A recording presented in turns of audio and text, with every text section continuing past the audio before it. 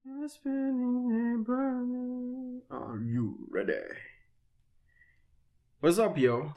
Welcome to Room 11. Room 11 is a place where I purposefully grow positivity, nurture self-discipline, and cultivate helpful habits. The same place where I confront the dirty, nasty, negative, and potentially harmful thoughts I have as a man. This is a non-religious space to rethink, reassess, rewrite, and challenge the definitions of what is it to be a good man while I was growing up. My only appeal is that as I open my special room to you, may you find something valuable inside. Take that value and share it to others, especially men.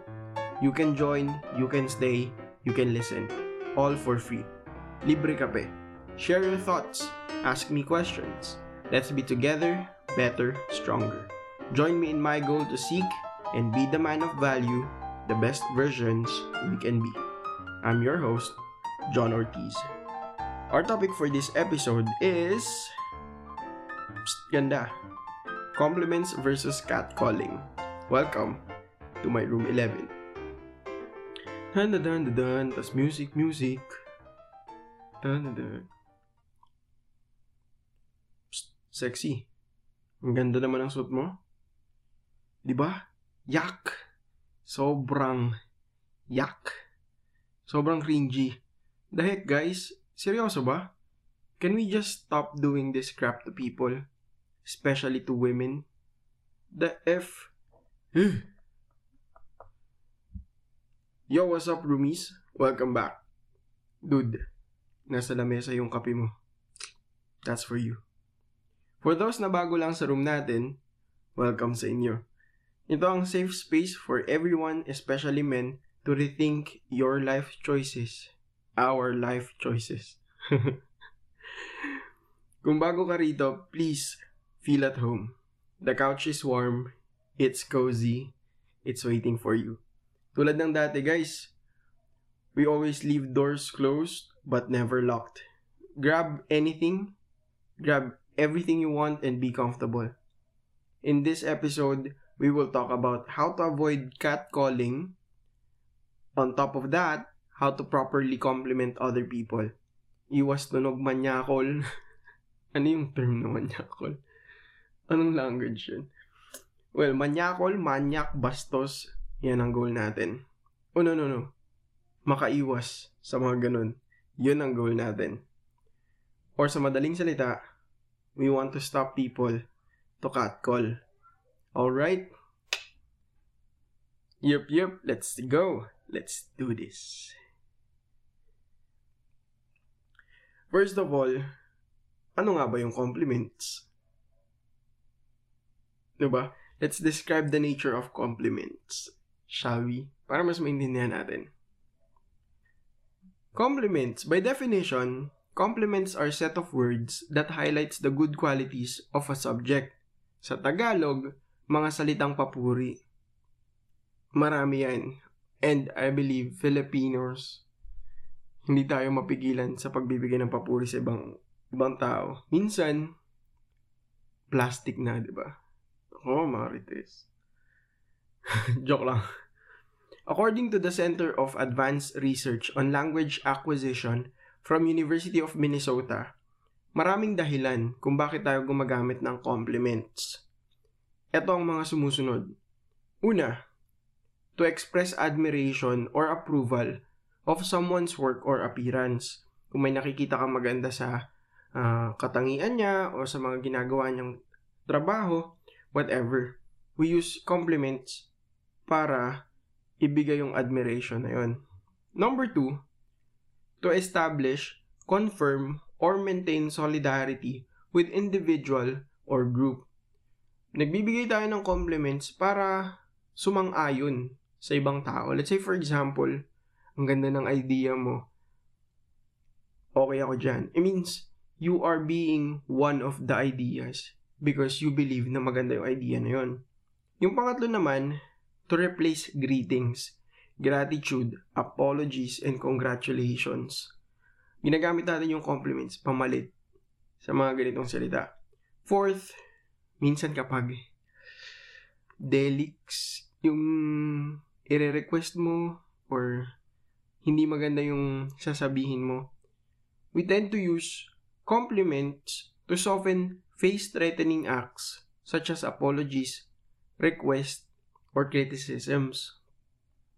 Tulad sa criticism, meron tayong tinatawag na sandwich method at pwede natin yung pag-usapan sa iba pang episode. Panglima naman, to reinforce desired behaviors.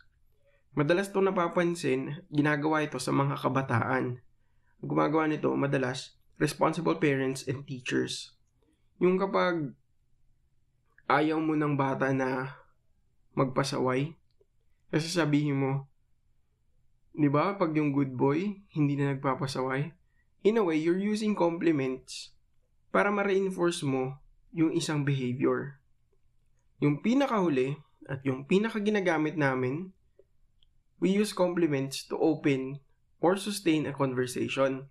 We use it as a communication strategy para mas mapalapit kami sa community or sa individual na gusto namin kausapin. According to them as well, may 3 aspeto na pwedeng i-compliment sa isang tao. So kung akala nyo, appearance lang yung pwedeng i-compliment. Maganda yung suot, maganda yung damit. Marami. May 3 aspeto. Here are the following fields. Number 1, appearance or possession.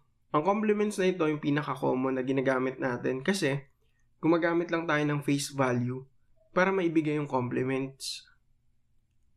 How they look, what they wear, maganda ba yung kulay, bagay ba sa kanila yung kulay, whatsoever. Ang pangalawa naman ay performance. Pwede tayong magbigay ng compliment based dun sa naging performance nila sa skills or abilities. Halimbawa, we use good job, ang galing mo magsulat, or maganda yung pagkakasulat ng topic ng episode natin. Thank you. Charot lang. Thank you so much. At ang pangatlo naman ay personality traits. Ito naman yung pinakamadalang or less frequent natin gamitin dahil kailangan ng mas malalim na observation para maibigay yung compliment na to. Halimbawa, pumunta ka sa bahay ng kaibigan mo, gusto mo purihin yung hospitality nila. Nako, ang bait mo naman. Plus the observation. Nag-abala pa kayo. Or, eto naman, ang sarap dito sa inyo, may pamerienda. Ay, naka, I miss those friends. Pagdating naman sa iba't ibang reactions sa mga compliments, kung iniisip natin na 3 lang yung posibleng maging reaction, pagtanggi sa compliments, pagtanggap sa compliments, or no reaction at all. Tama naman, yan yung mga common na reactions. Pero, naglista sila ng 5. Ano-ano tong 5 na to? Number 1, nabanggit ko na kanina, pagtanggap or acceptance. Example nito ay yung paggamit natin ng walang kasing tamis na salamat. Pasok din dito yung pagsang-ayon. Yung kinompliment ka, tapos sasang-ayon, yun madalas nagiging response ng tao. Yung pangalawa naman, at hindi natin masyadong napapansin, pagmimitigate. Ano yung pagmimitigate? Paglilimita. So, pwedeng ipasa nila sa iba yung compliment na binigay mo. Ay, ang ganda naman ng kotse mo, bro. Talaga ba? Bigay lang sa akin ni kuya. O kaya naman ibalik yung compliment na binigay mo. Ganda ng kotse mo, bro. Maganda rin yun sa'yo, pre. Diba? O kaya yung pinaka-huling example dito, pwede niyang i-lower yung compliment na binigay mo. Ganda ng kotse mo, bro. Di naman masyado. Second hand to. Yan yung second, hindi second hand na kotse.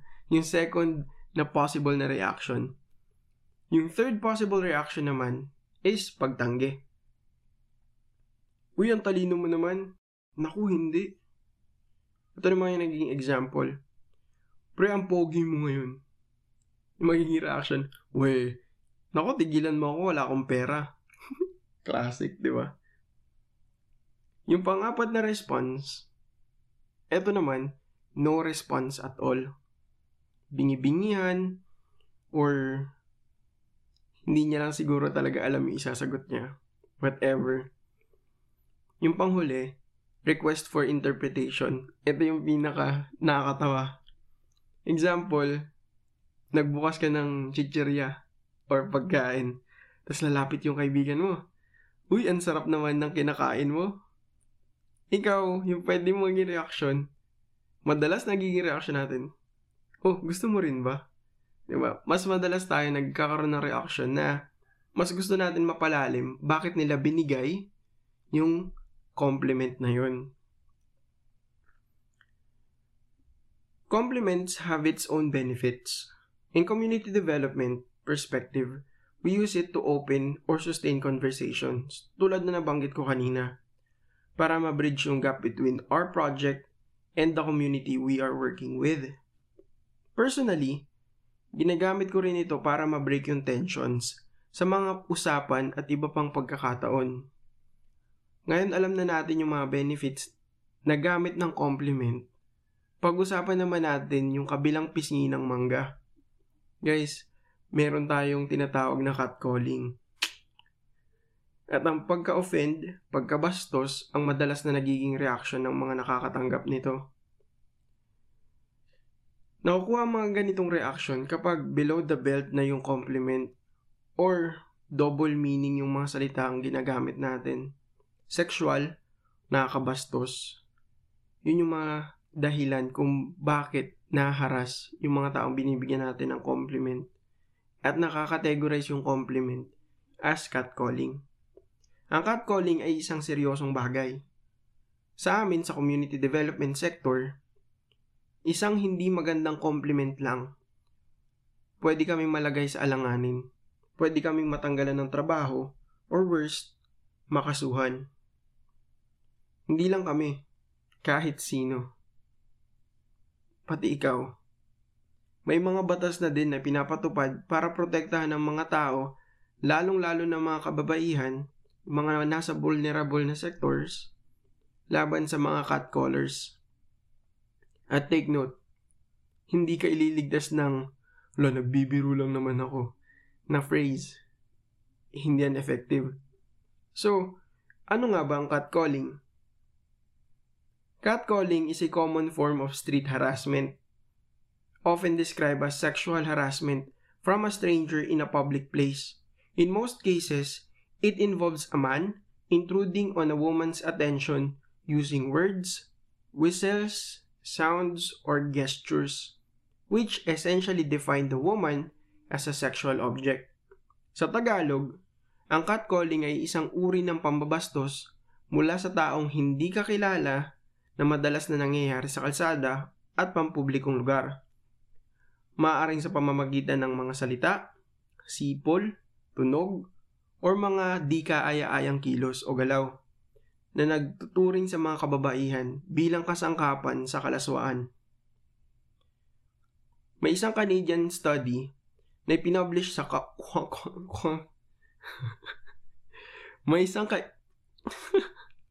May isang Canadian case study na pinublish sa Kwantlen Polytechnic University sa Surrey, Canada, kung saan pinag-aralan nila ang motivation bakit nagka-catcall ang mga lalaki.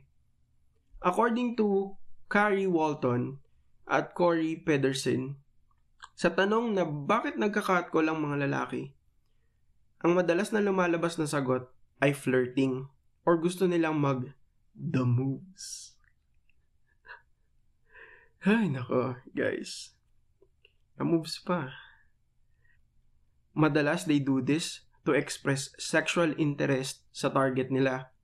Ang pinakakaaya-ayang sagot naman sa survey nila, madalas yung ibang mga lalaki gusto lang nila maging palakaibigan or they want to be friendly towards the person.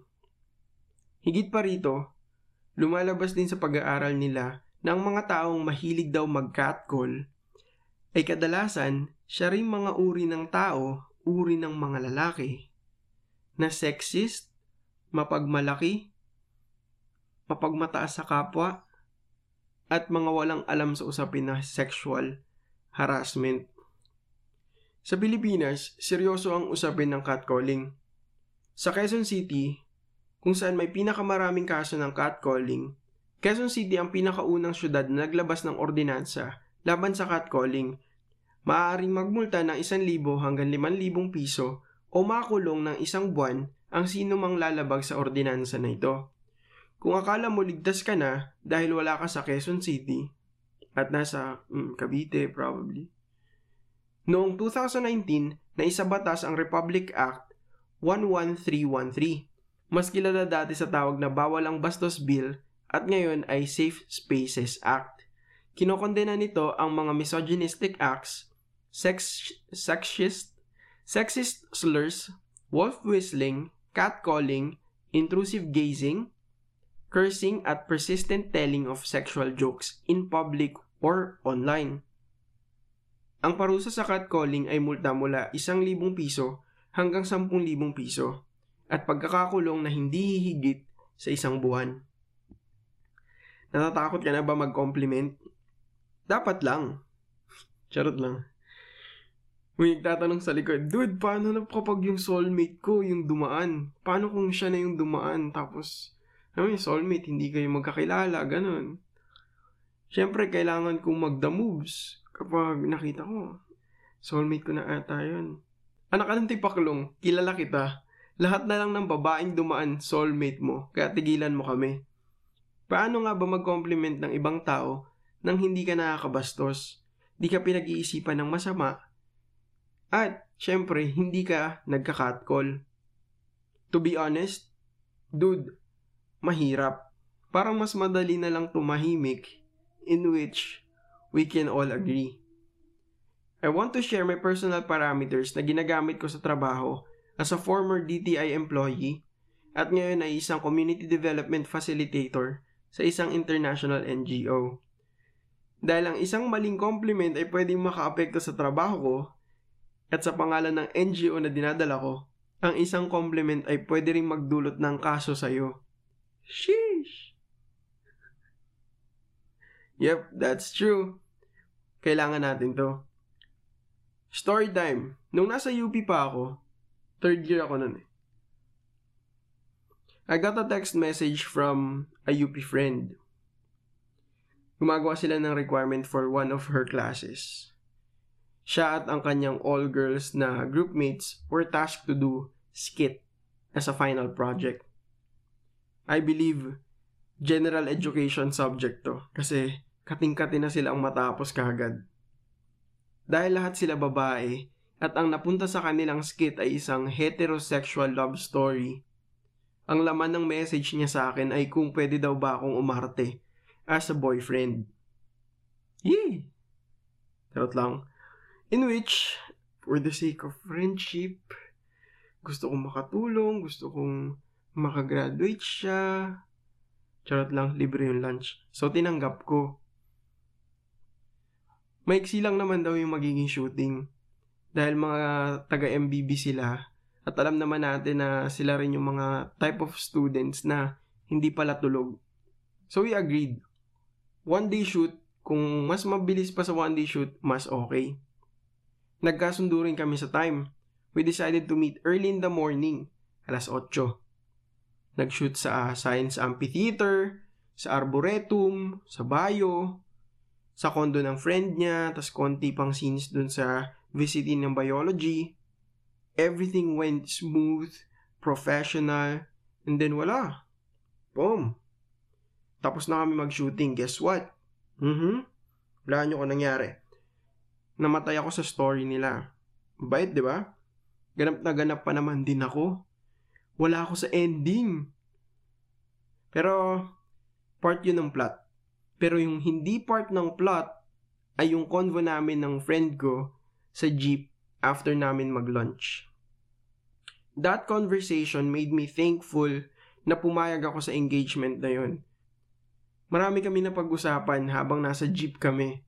Bumili kami ng lunch sa Area 2, tapos bumalik kami sa MBB. Sumakay kami ng ikot jeep, tapos marami kami na pag-usapan along the way.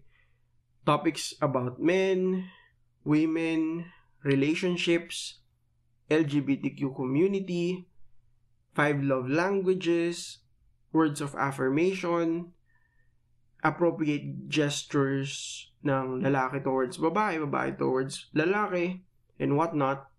Tapos habang binabagtas nung ikot jeep na sinasakyan namin, ang kahabaan ng Quirino Avenue sa likod ng Palma Hall, siningit ko na yung dilema ko.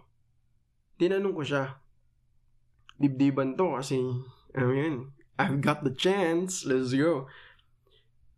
For your opinion, kung magbibigay ng compliment ang isang guy towards a woman or anyone, how would he say it in a way na hindi magkikringe ang babae?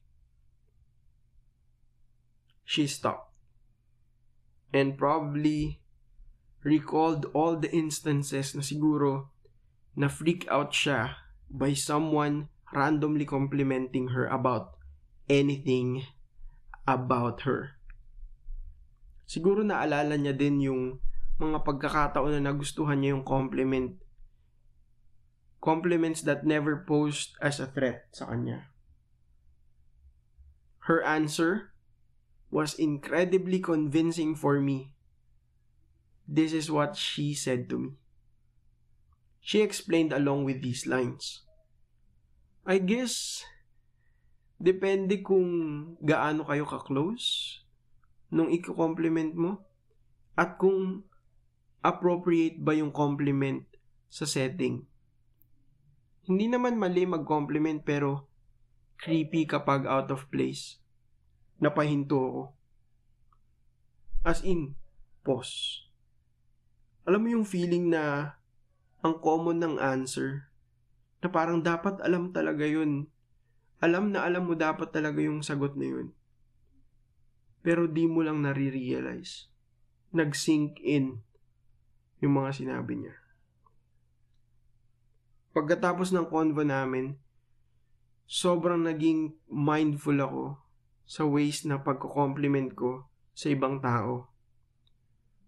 Based on our conversation, I created a personal parameter na ginagamit ko whenever I feel like I want to give a compliment to anyone.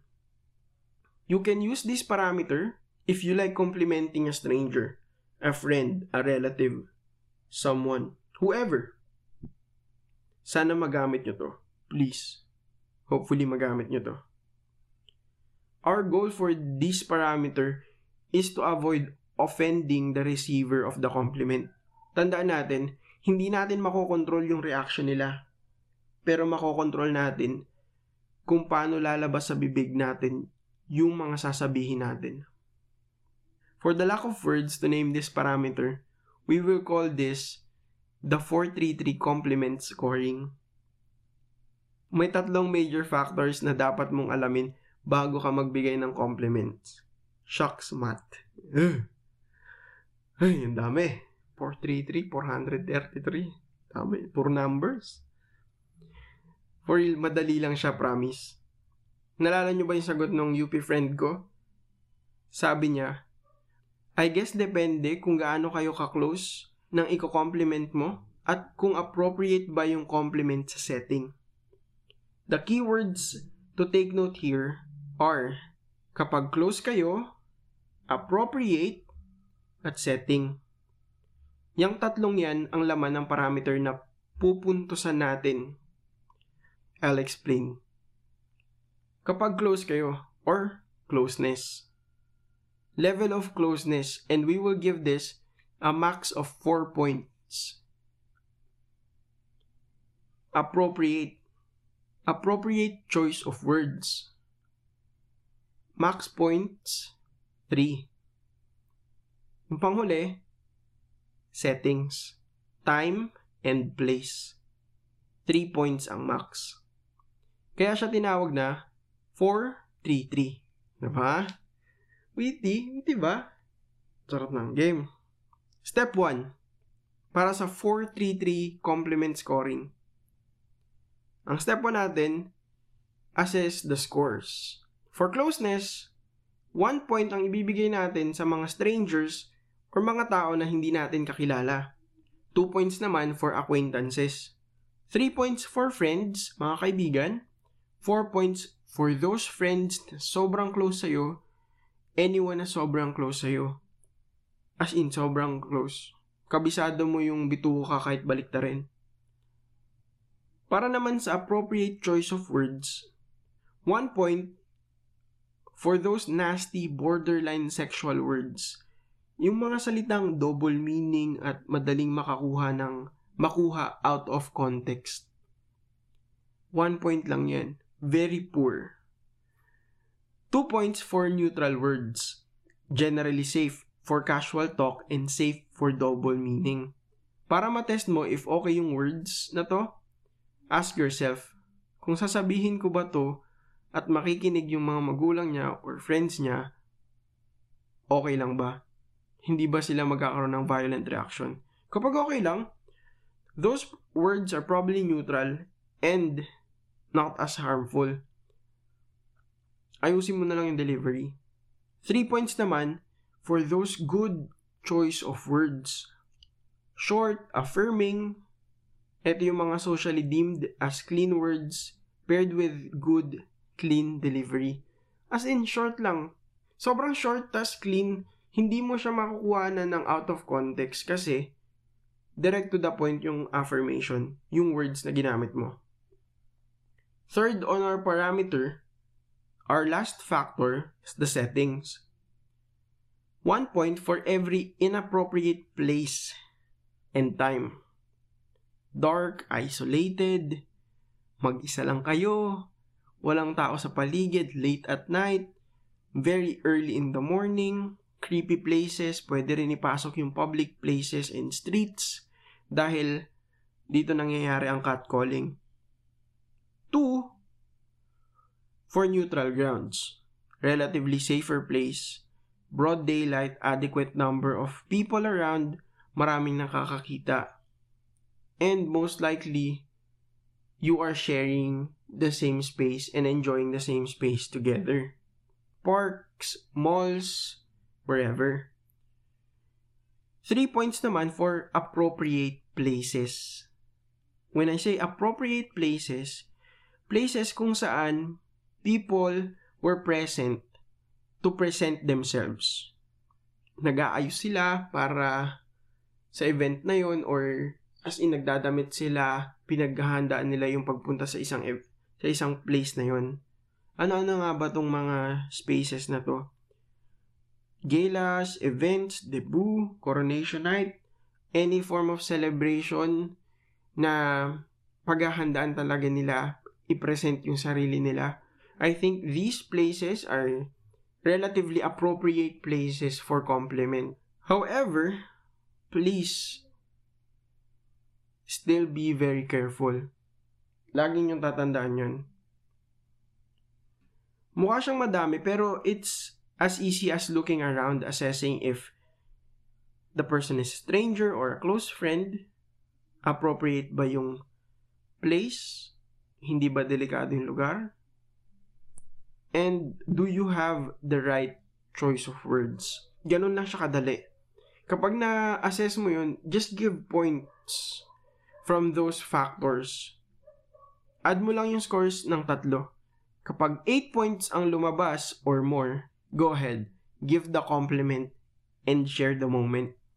Kapag 7 or below, better not be foolish. Huwag ka na magsalita. Please, huwag ka na magsalita. Iwas tayo sa gulo, iwas tayo sa catcalling. We don't want us to feel uncomfortable, especially other people to feel uncomfortable. Kung 7 ang lumabas, huwag mo na isipin, huwag mo na balakin. I'll give you an example. Kayong dalawa ng best friend mo. Kayong dalawa lang. Naglalakad kayo sa red light district gabing-gabi. Pauwi kayo, pareho kayong pagod. Best friend mo siya, 4 points. Nasa medyo delix na place kayo, 1 point. May 5 points ka na. For some reason, kung gustong-gusto mo talaga magbigay ng compliment sa kanya, for hindi ko alam na rason, bakit mo gugustuhin magbigay ng compliment sa ganong lugar. Piece of advice, you should use the most appropriate words and delivery, short, affirming words, which equates to 3 points para mag-total ng 8. Kung hindi ka gagamit ng appropriate words, nasty borderline sexual words, better not use it. Okay? Wala sa lugar yung compliments na yan, and your friend or best friend probably is not thinking of flirting with you right now because hindi siya comfortable sa place. Always aim for 8 points palagi. We are giving compliments while avoiding being tagged as manyakis, bastos, or what. On top of that, beyond that, we don't want our friends, other people to feel uncomfortable. Okay? Iwas tayo palagi sa misinterpretations. Communicate clearly, and if close talaga kayo at kilala mo yung tao kung ano yung gusto at ayaw niyang salita, it's up to you. But please, be very careful. Kung napapansin nyo, sa strangers category ay may 1 point lang. Kahit nasa best appropriate place pa kayo, Met Gala, or Shalen, or sa party, event, which is 3 points, and you have the cleanest words that you can think of, short, affirming, 3 points, it will always sum up to 7. Laging 7 de peligro yan, chong. At kung babalikan ng parameter, bagsak yan, maboy. Ang general rule natin, never compliment a stranger. Please, never compliment a stranger. To the person na nagsabi na, paano yun bro kung soulmate ko na yun eh. Nakita ko, ang ganda, soulmate ko na yun. Tumibok talaga yung puso ko. Kasi hindi kami magkakilala, stranger kami. Gusto ko siyang i-compliment. Please, general rule, never compliment a stranger. So, anong gagawin natin? You better bring that stranger 1 level higher sa closeness meter nyo. Closeness category. At least mapunta siya sa acquaintance level. Hindi mo kailangan ng compliment para mag-approach ng stranger. Please, magiging creepy lang yun. Hindi siya maganda pakinggan at uncomfortable yun dun sa babae or to the someone that you are talking to. Bago ka gumamit ng compliments, how about magpakilala ka muna? Get to know each other. Feel comfortable. Alam mo yun, magtanong ka muna ng ibang tanong. Diyos ko po, kung soulmate mo talaga, gigit mo yun, at least bring her higher sa closeness meter. At least acquaintance. Kapag naging acquaintance na kayo, then go for it. It's the perfect place. You have the best choice of words. Go ahead and compliment. Uulitin ko, never compliment a stranger. Strangers have their own shits going on in their lives. Lalong-lalo na sa mga taong naglalakad sa kalsada, papunta sa trabaho. Alam mo yun, there are tons of things going on in their lives. They don't need men's unsolicited compliments. So better shut the F up. If you are not that close to that person, shut the F up. Also, shut your mouth if you are in not appropriate place and time. And the worst, if you can't fix your nasty mouth, shut up. Huwag ka na magsalita. They don't need your shits. Never compliment a stranger. At sa mga kalalakihan, mga tropa ko, mga dudes, guys at the back, please, umalis na tayo sa entitled mentality na our compliments are the seal of approval to women. Let me close this episode with a line from a UP friend habang nag-uusap kami dun sa jeep na yun. Bago lumiko ang ikot jeep sa Eduk, she added some remarks. Dagdag niya, I can live without men complimenting anything about me. I'm not asking for it. Pero if harmless naman, we will not be ungrateful about it. Pero di namin talaga kailangan. Me personally, hindi ko kailangan. Ayaw naman namin maging suplada pero thanks but no thank you. Back then, those remarks were huge lessons for me to keep. And now, a valuable lesson for me to share. For us to share. Most of these women don't need compliments from us at all. They can take compliments from close friends on the right place, right time, but they're not begging for it. So don't feel obliged to give compliments to them.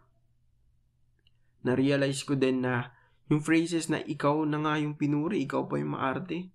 Dude, it's a toxic trait. Toxic trait na madalas nagmamanifest sa ating mga kalalakihan. First of all, di naman nila hinihingi yung compliment. Ang toxic kapag feeling mo entitled ka with your opinions kung either maganda yung makeup nila, suot nila, bodily traits nila, and you are commenting on those things even if they're not asking. Tapos ang gusto mo dahil binigyan mo sila ng compliments ay tanggapin naman nila at magkaroon sila ng utang na loob sa'yo na ibalik in a form of being friendly. Like, guys, for real, ang toxic nun. Ang pangit. Compliments are great as long as both of you feels great after the compliment was given. Motto ko nga palagi, keep appreciating people. However, I have to remind myself I need to do it properly. I always assess the situation. Lagi natin timbangin. I always do the 4-3-3 compliment scoring. A parameter na you can also use. Siya nga pala, di lang naman katawan ng isang tao ang pwedeng i-compliment. Purihin mo rin yung nagawa niya, efforts, skills, aspirations in life, achievements. Pwede yun. Just be mindful giving compliments, okay? The world has been an uncomfortable place for women and other genders alike because of our verbal recklessness, men. So let's use compliments for its intended use. Gamitin natin siya in a way na parehong ikaw at ang kausap mo ay magbe-benefit at walang makakaramdam ng paghaharas. So dude, be very careful. Extra careful with your words. With all these being said, guys, stop being creepy. Okay lang magbigay ng compliment, pero ilagay natin sa lugar. Iwasan natin mag-catcall. Hindi yan effective. Pwede tayong makasuhan. Lagi nating tandaan, ang catcalling ay hindi compliment. Mas magandang manahimik kaysa makasuhan. Maraming salamat sa inyo mga roomies.